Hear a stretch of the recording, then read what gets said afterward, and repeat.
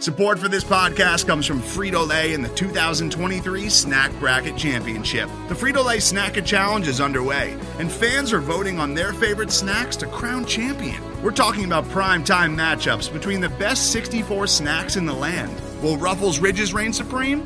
Can Doritos defend their dynasty? Or will Smart Food use their smarts for a surprise upset? Only you can decide. Get in on all the action for a chance to win up to $1,000 or a year's worth of snacks. Let your snacks be heard. Just go to fritolaysnacket.sbnation.com to vote and enter for a chance to win. No purchase necessary. Sweepstakes ends April 3rd, 2023. Void where prohibited. Year's worth of snacks awarded in the form of 52 coupons, each good for one bag of chips. See official rules at fritolaysnacket.sbnation.com. Fellow Falcoholics, what is up? Welcome to the Falcoholic Podcast, Falcons vs. Seahawks Week 3 game preview. I'm Kevin Knight, your host at Falcoholic Kevin. Alan Stirk is on vacation this week, but it's all right because I got an excellent guest for today's show. He is former Seahawks Pro Bowl linebacker Lofa Tatupu. He is at Lofa Tatupu 51 on the Twitters and the co-host of the Believe in Seahawks podcast. Lofa, thanks so much for coming on. How are you doing today? I'm blessed, brother. Thank you for having me. And your boy, it's only week 3 and he's already on a bye week vacation. Yeah, I don't know. Something about a friend's wedding, you know, these excuses, they get more elaborate every day. So, hey, true friends don't schedule weddings during football season. Well, you'd think he would know better, but I think he said it was in Hawaii or something like that. So I understand, you know, yeah, hard to resist that temptation. So, yeah, well, Lofa and I are going to break down this game, guys. We're going to talk about, I'm going to cover most of the Falcons' perspective, and Lofa is going to handle the Seahawks' perspective of two teams sort of in similar situations, I think, and that kind of at the beginning, you know, early stages of sort of a total teardown and rebuild. Both teams traded their franchise quarterbacks this offseason. The Falcons traded Matt Ryan to the Colts. Doesn't seem to be going super well for him, unfortunately. And Russell Wilson traded to the Broncos. Also doesn't seem to be going super well for him either, unfortunately. But how is that for you, Lofa, and the Seahawks? How was that to lose a franchise icon like Russell Wilson, and how has that affected the team so far? Yeah, I mean, quarterbacks are playing well into their 40s now. And, you know, I believe Russell's going to do just that. So one of the best, and it hurts to lose a franchise quarterback, as you know. So it's been a transition. And, you know, I like the way this team fights, but I think they're still trying to find their identity. And, I mean, you could probably speak to it. I think from what I've seen or caught of the Falcons, I think it's kind of similar situation over there. Yeah, very much trying to get rid of the old identity of the chokers and the guys that blow leads. And they didn't do a great job of getting rid of that label in week 1, unfortunately. Yeah. Or week 2. They didn't finish, or week right? 2. Yeah, well, they were down. Well, you know, they were down 28-3 to the Rams, which of course, you know, that started the darkness for many people. But they did actually fight back to get it within, I think it was 4. But they couldn't quite close it out. 2 of those points were an intentional safety by the Rams to try to burn clocks, so that's, you know, part of it. But they were within a score, so it's nice, even though it didn't come to fruition completely. It was nice to be actually coming back to potentially be the one to pull off the big upset late in the game for once. We haven't seen that very often in Atlanta. So I mean, at least you guys were in the game. I don't know, from the start of our second, you know, week 2 matchup against the Niners, it was ugly. And I think they outgained us. You know, everything was in their favor, like probably 2-1, even clock management or time of possession. So it was not how we wanted to, you know, rebound after a very emotional week 1 matchup with our former quarterback, which we won. You know, I think, you know, that was, I was saying it on the Take 12 podcast on the Believe Network. That's our podcast, that this is going to tell us a lot. And if we could just even, there's no moral victories in the NFL, but if you just keep it close, it tells me that this team's got something to build on, because San Fran was coming off an embarrassing loss where they gave up, you know, 19 unanswered or 20 unanswered to lose to the Bears in week 1. And so I thought if we could just keep it close, because that's a great defense. And then, you know, it was from the start, it was not close. And we did some things that hurt us. 11 or 12 penalties, that's not going to help you on the road. And then, you know, a couple turnovers there. So our lone score came from a blocked kick by the rookie Tariq Woolen and in return by Michael Jackson. So that was a bright spot. But even on special teams, we did fumble the ball, or we muffed the punt which led to 7 points, and it broke it open to like a 20-0 instead of a 13-0 second half lead. Yeah. The special teams was an issue for the Falcons last week as well. Early, we had Younghoe Koo miss a 44-yard field goal, which is very unusual for him. He was over 90% last year, so I'm not thinking that's anything to worry about. I mean, I think he nailed like 5 of 6 against the Saints in week 1, only missing that 63-yard, sort of Hail Mary equivalent field goal sort of attempt. But the Falcons also blocked a punt last week. Another rookie, Troy Anderson, another, I think, perfect 10 RAS relative athletic score athlete. Tariq Woolen, I know, is one as well. Getting the blocked punt there that helped the Falcons close the gap on the Rams. Not enough, sadly, but it's always nice to see the rookies going out there and making those impact plays on special teams or wherever they are. So Tariq Woolen was a guy I really liked coming out of the draft. How has he been so far? I think he's actually starting on defense as well. Freak of nature, 6'4", 6'5", 200, I think he's 205, 210, whatever he is, but 4.2 speed. Man, it's, really like you built in a lab, man, or like, the perfect Madden player when you're creating a player. He's been great. And, the ceiling's even, especially high for him because he only played DB 1 year in college. He was a receiver, much like Richard Sherman, that changed over. And so I'm seeing a lot of traits, just like Sherm when he came in as a young guy. Probably not as polished as Sherm was, but that's Stanford. That's Stanford for you. Those smart guys, they know the game. Yeah, absolutely. I mean, that's a good transition into sort of our first matchups that we'll look at, which would be the Falcons' sort of receiving weapon group versus the Seahawks secondary. We mentioned Tariq Woolen, one of the starters. Who's the other outside starter? I think Kobe Bryant, other rookie. He's gotten some time in there, and he's looking really good. He had a tough matchup. Just one bad play, probably against the Broncos, against Jerry Jeudy, one of the best receivers in the league. And they had Courtland Sutton. They have a lot of weapons, and I thought we helped really well against Russ and that passing attack. In the next one, it was kind of it was crazy because Trey Lance goes down immediately. And so I think, the game plan, we were probably a little more suited for a rushing attack with Trey even holding onto the ball and taking off, using his legs because he's a phenomenal athlete. And so when he got hurt and Jimmy G came in, and it was like they didn't miss a beat from last year. And they saw some guys running wide open down the field and on some high-low concepts, which was giving us problems last year. So hopefully we can shore that up because, I know you guys got, a bunch of talented receivers, including my boy from SC, Fight On. Yeah. Drake London has been the Falcons' #1 target, even over Kyle Pitts so far, which has really shocked and upset a lot of fantasy players, among Falcons fans as well. A little bit concerned there. But yeah, so far the Falcons offense mostly running through Drake London.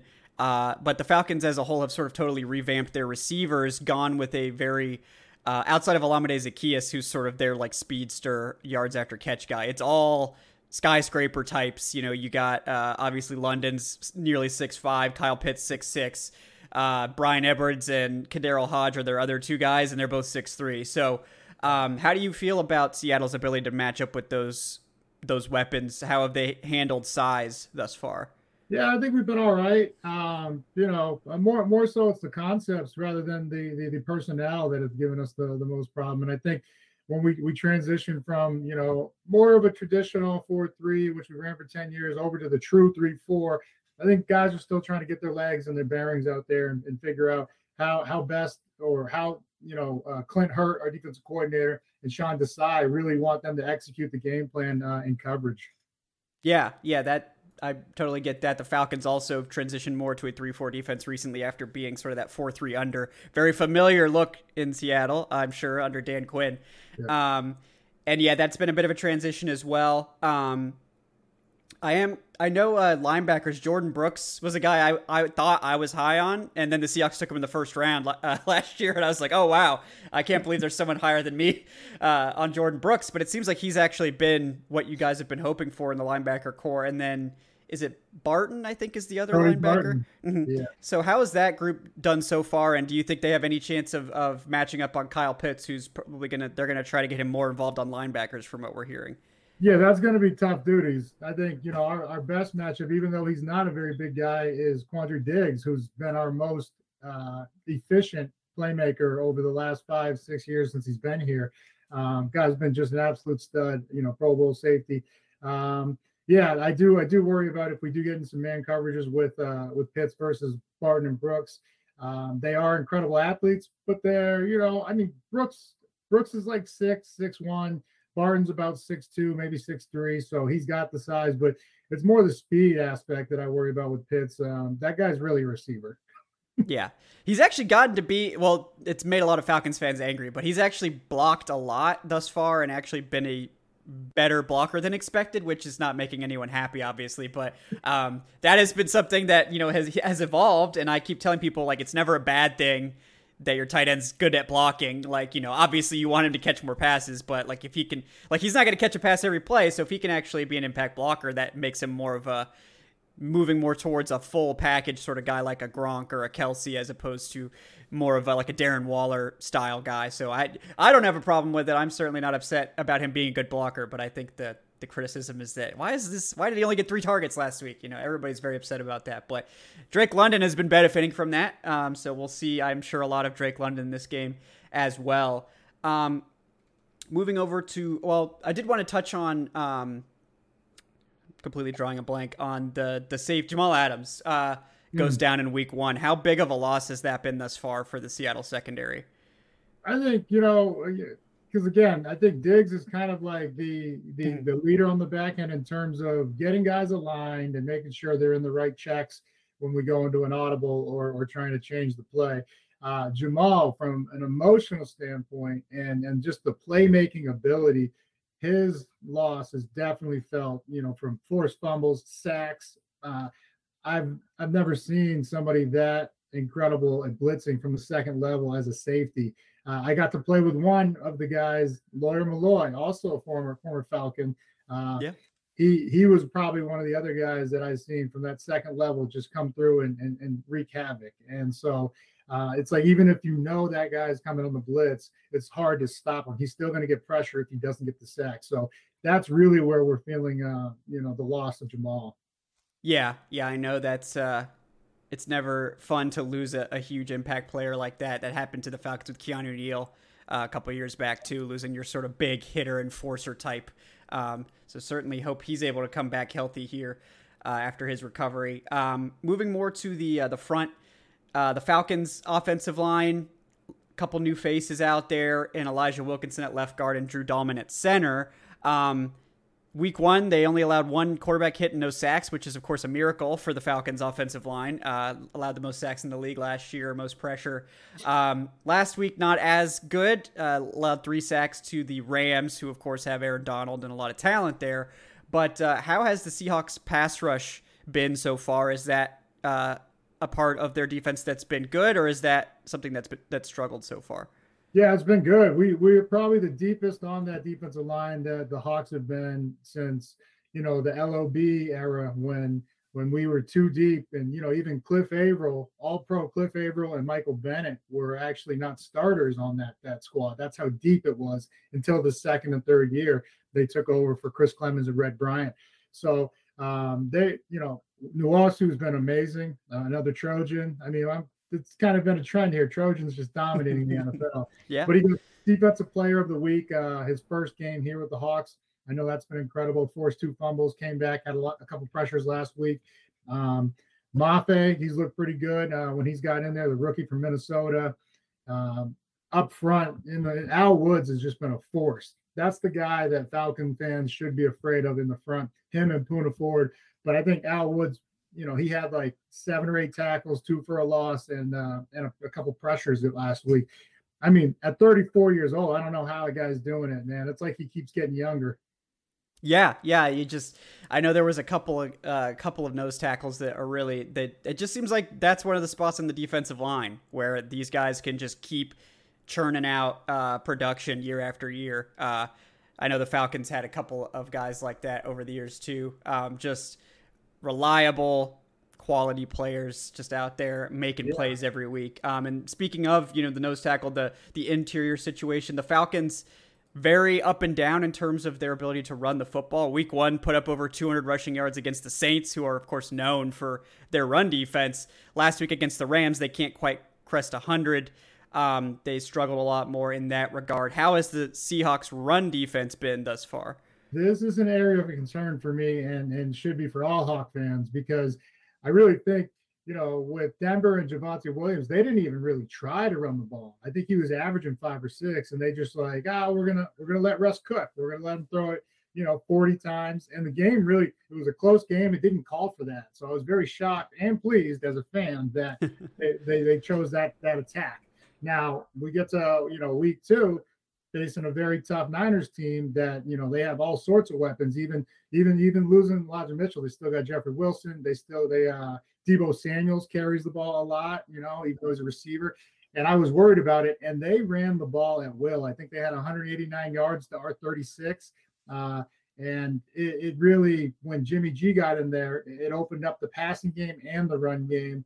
But I think even if Trey was still there, they would have leaned more heavily on the run. And man, it was ugly in terms of in the trenches. So I'm hoping, because you guys look, the Cordero Patterson, he is a beast. And if he hits a seam, you're not catching him. So I am worried about that. Algier, loved him in college, and I know he's getting healthy. So that is really for any Falcons fan to get excited about and any Hawks fan to be concerned about. I think the run game is really going to be an area of focus for this game.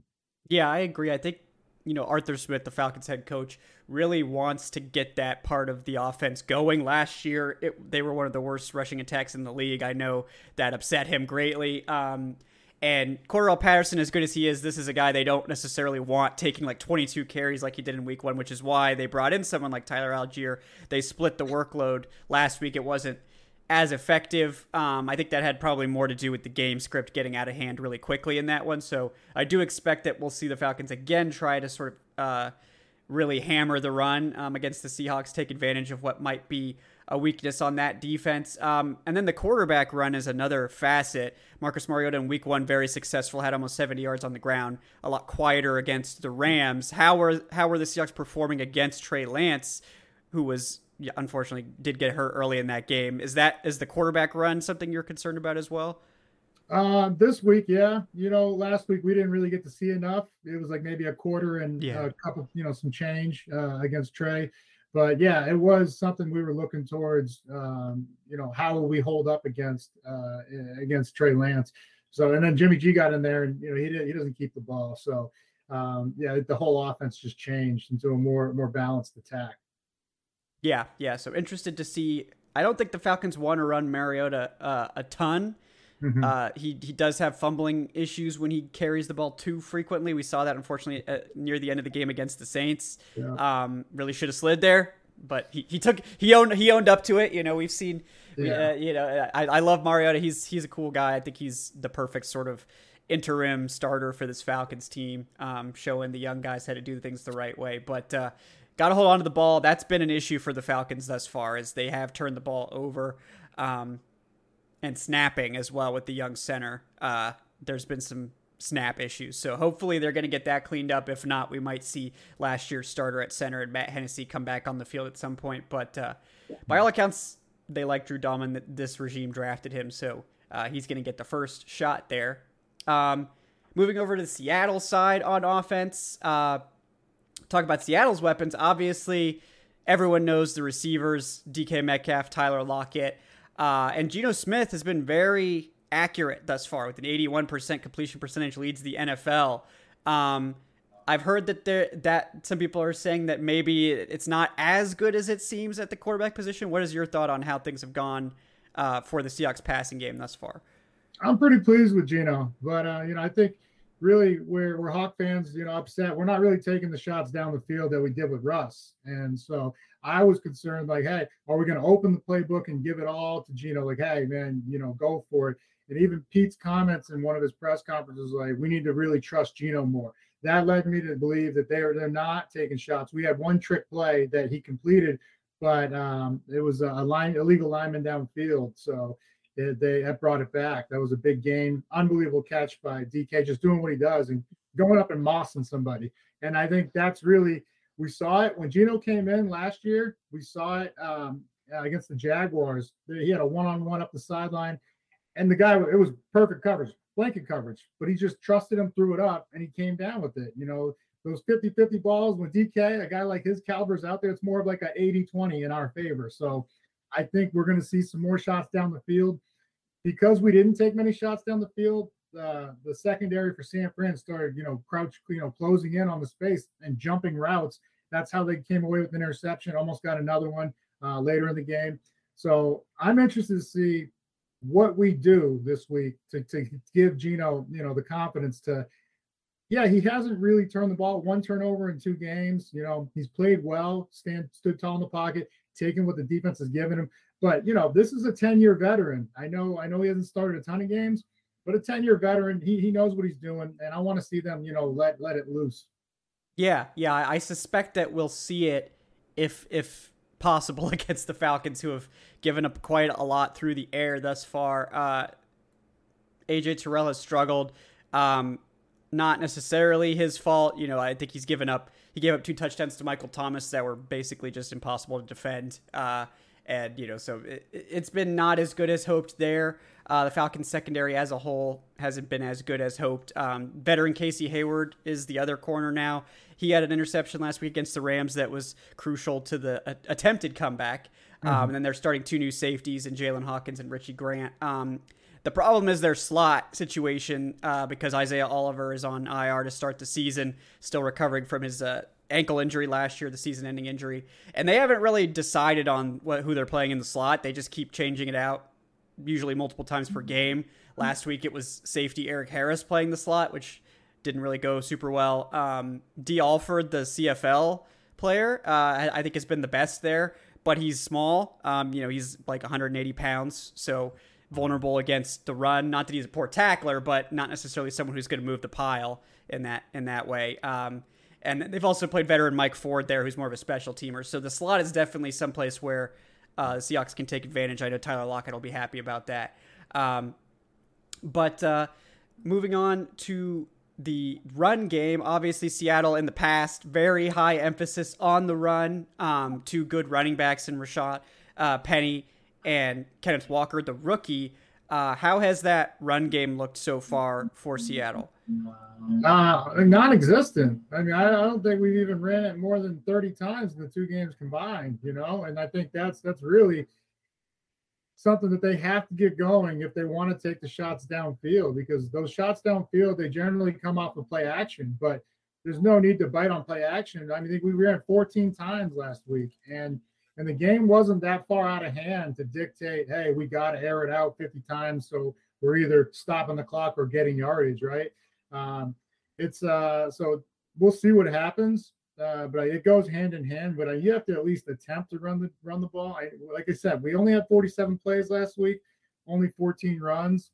But even the week before, Penny was averaging 5 yards a carry, and we only gave him 12 runs. You'd like to see more volume there. I know he's been banged up with some injuries in the early part of his career, but this is a contract year for him, and I know he's hungry. He finished the season last year. We all did, on a great run, winning 4 out of 5 games. I think we averaged 150 yards rushing, and we saw how much it opened up the pass game for Russ when we played last year. So we got to make it easier on Geno in that regard, that the actual play action does, bring the defenders up in the box, and we have the shots deeper to take.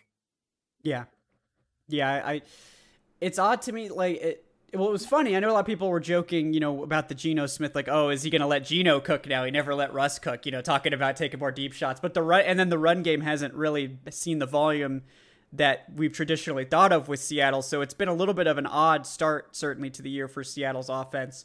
I do wonder if it has to do. Yeah, was there something you wanted to add, sir? Yeah, and both close games, so it's not like we should not be airing it out. We should be airing on the side of caution, and I don't mean playing conservative, but hey, give the defense a little time to get their win back, because if this happens, we're trending on the way we were last year. We started out pretty decently, but then against Tennessee, against Minnesota, against a couple other teams in the first 5 weeks, our defense was on the field for like 70 and 80 plays. That's like a game and a half.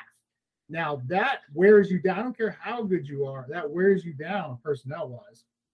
Yeah, it does. It's tough to do that, and on the offensive line as well. Seattle's starting a lot of new faces there. 2 rookie tackles in Charles Cross and Abraham Lucas, both players I liked a lot in the draft.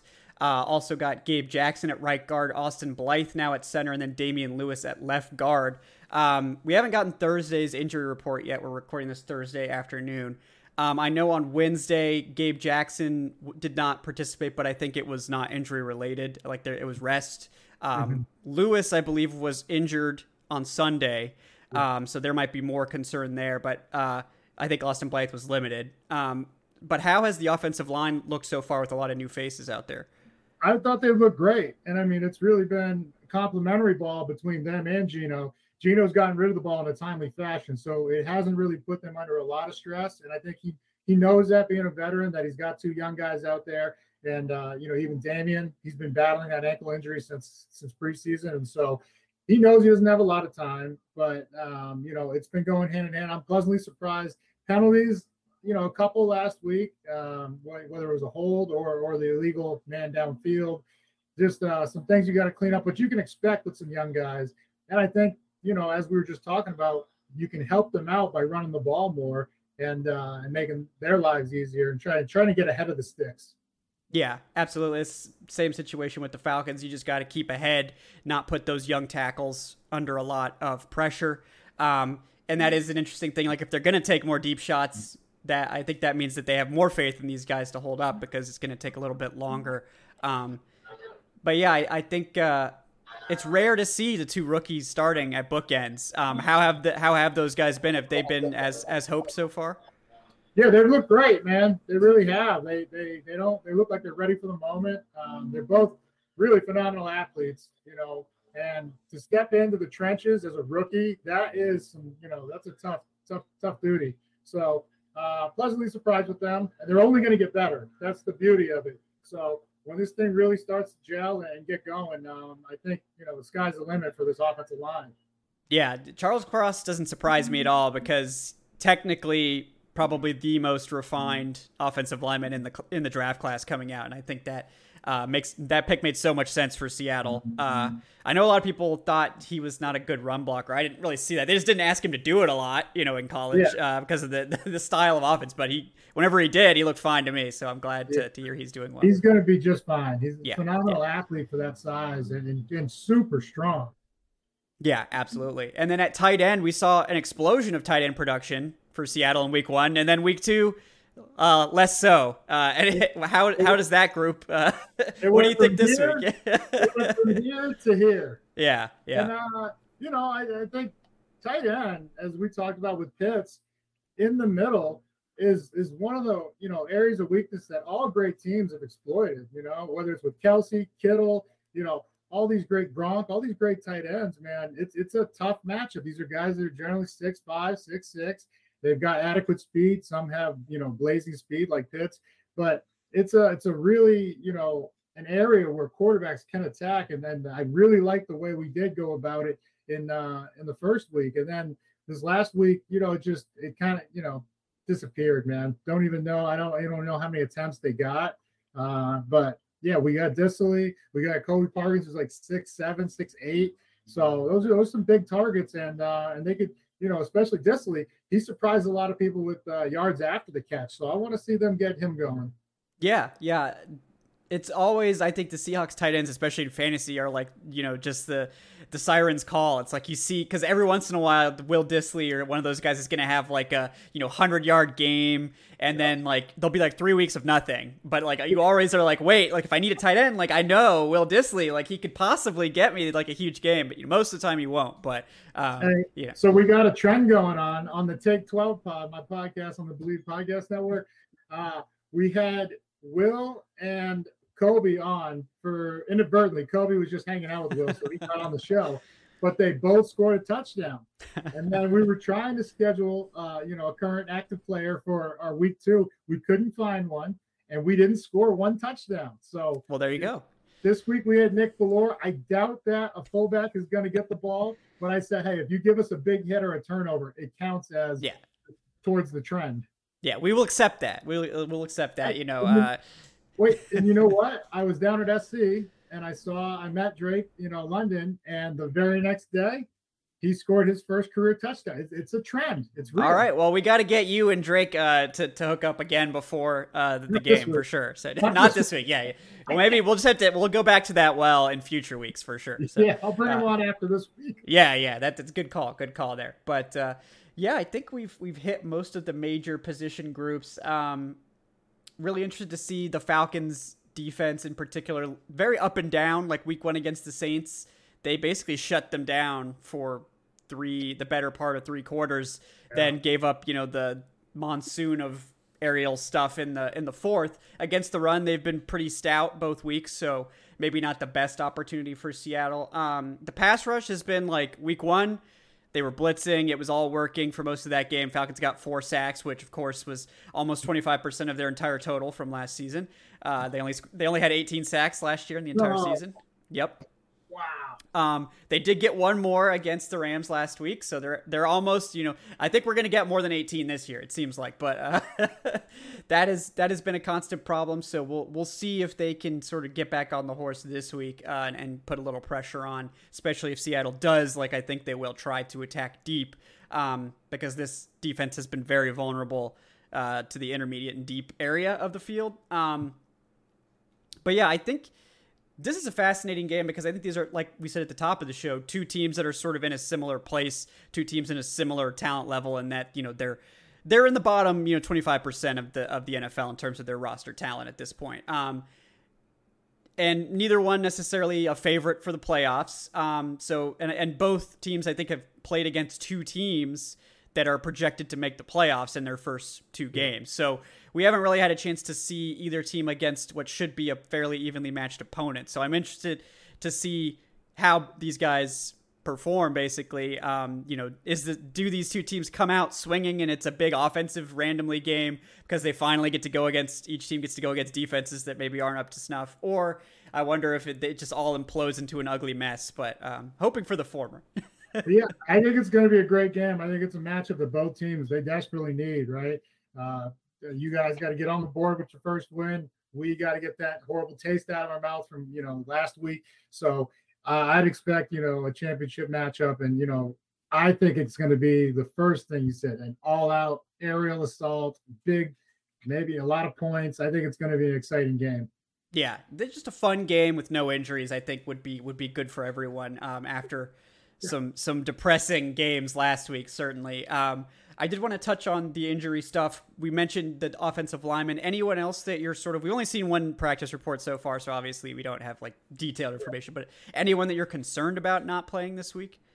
No, like you said, it was mostly probably like Damian and Gabe. That was a rest issue. Other than that, I think we're for the most part pretty healthy and looking forward to this matchup. Okay, good to hear. Yeah, Falcons only had 1 player on the injury report in Darren Hall who was limited, so it doesn't seem like there's anyone in danger of missing this one either. We'll hope it'll stay that way. These 2 teams can come out of this one just as healthy or more so than they entered it. What is your official prediction, Lofa, for this one? You think Seattle gets up to 2 wins here, gets a winning record into week 3? Yeah, I really do. I think a home game after that, we had the emotional game, the big letdown. I think we get back on schedule here and pull out. We usually do a score prediction. I didn't get to do it on this week's episode, so I'll do it right here. I'm going to say Hawks 31, Falcons 28. I think it's a close game, but I think the Hawks pull this one out. Yeah, it's funny because I was going to say the same score just flipped. So I think think it will be within that spread. Like it'll be these 2 teams sort of going back and forth at it. I obviously have to predict the Falcons to win this game because I'm not going to have a lot of opportunities to predict the Falcons to win games this year. No offense to the Seahawks. But yeah, it's the Falcons desperately need to get this win because then they have to go play the Bucks next week and then the 49ers after that. 0-5 would be disastrous. So they really need to squeeze out a win here. But I mean, we'll see. Like, I think this will tell us something about both teams. Like, I think if both teams play hard and look good, then no one's going to be too upset. But I think the Falcons, if either one of these teams comes out and looks poor against another quote unquote lesser team, I think fans will probably be pretty panicked on both sides. There's nothing more dangerous than a team that hasn't won yet. And so, I know that Pete Carroll, after playing for him in college and then the NFL, that's something that, he's stressing. Of course, it's always about us, and how we take care of our business. That's the most important. But, I know he's got to be looking on the other side like, well, hey, man, it's like, like a wounded dog or a wounded animal, like their back's against the wall. How do they respond? So I think it's going to be, I was there for the first week and it was electric. I know obviously there was some other circumstances, Russ coming back, but every home game is pretty crazy at Lumen Field. And so I look forward to a heavyweight fight right here, title fight. Yeah, Seattle, one of the most fun places to play. Definitely a cool stadium to visit as well. Seahawks fans are generally pretty nice as long as they're not getting beat up too bad by the opposing team. I've been into some unfriendly stadiums. I think Seattle's pretty friendly for the most part. But I'm interested to see how it goes. And the Falcons, interestingly, been a much better road team under Arthur Smith. They've been very bad at home. They've tended to be road warriors. So far, we'll see if that happens this year. They've played one of each and lost both. So not a lot of statistical stuff to go off of there. But I think it'll be a fun one. I think we're going to see some fireworks. I'm betting I would bet the over if I was a betting man. I'm not, but I do think these guys are going to open it up to try to get what looks like for both teams one of the easier quote unquote wins on the schedule. So both teams are going to go all out to try to get this one. Lofa, I really appreciate your time. It was a lot of fun. Guys, he is at Lofa Tatupu 51, host of the Take 12 podcast on the Believe Podcast Network. Anything else you want to plug before we get out of here? No, man. I appreciate you having me. And look forward to a great game, brother. Absolutely. Great game. Stay healthy, everyone. That's the hope. Guys, I'm Kevin Knight at Falcoholic Kevin. Follow me there on Twitter. The site is thefalcoholic.com for all your written content needs. Follow the show at Falcoholic Live. Like, subscribe if you're watching on YouTube. If you're on the podcast feed, we appreciate you there as well. Leave a 5-star review if you're so inclined. And if you're interested in supporting the show, you can check us out on Patreon. It's patreon.com/Falcoholic Live. Get early access to all the podcast episodes, ad-free, high quality, all that good stuff, as well as some other cool exclusive content. We appreciate all you guys for hanging out and watching the show, following us there. Again, thanks to Lofa for coming on. We will see you guys on Sunday for the post-game show here on the Falcoholic Live. Until then, guys, have a great night, and we will see you on game day. Take it easy, guys.